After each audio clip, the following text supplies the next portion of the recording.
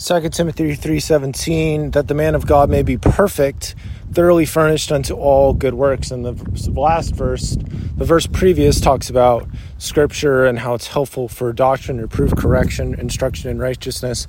You work at the word perfection, and it comes from the word teleos. A lot of people have talked about this, how it means like suited, ready, complete, like it's been prepared, it's been here, it's brought to you in this moment. You know, it's sort of the James 1:4 thing about let patience have her perfect work, that you may be perfect and entire, wanting nothing. So it's like, it says the word perfect twice in that verse, of letting these things get to their finished state, letting them come together, and that how you will feel that finished, whole, complete feeling.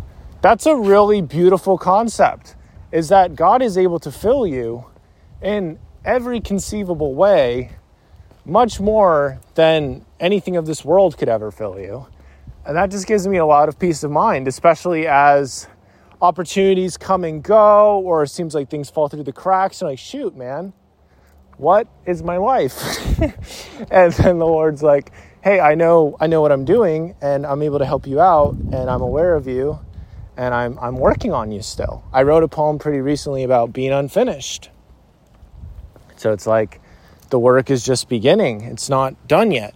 That is, again, encouraging. It means that there's attention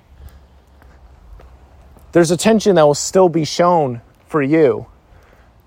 Today, I just ran into this person that I ran into about a month ago and referred him to the missionaries because he sounded like he only spoke Spanish, but he sounded like he was interested in learning more about God. And we just had a good chat, and I took a picture with him last time I was there. I took a picture of him today. It's like, those are the beautiful little things. Dallin is unfinished.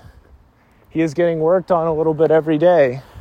There's a real joy to that. There's a process happening that is not complete yet. And so Dallin is nothing to worry about.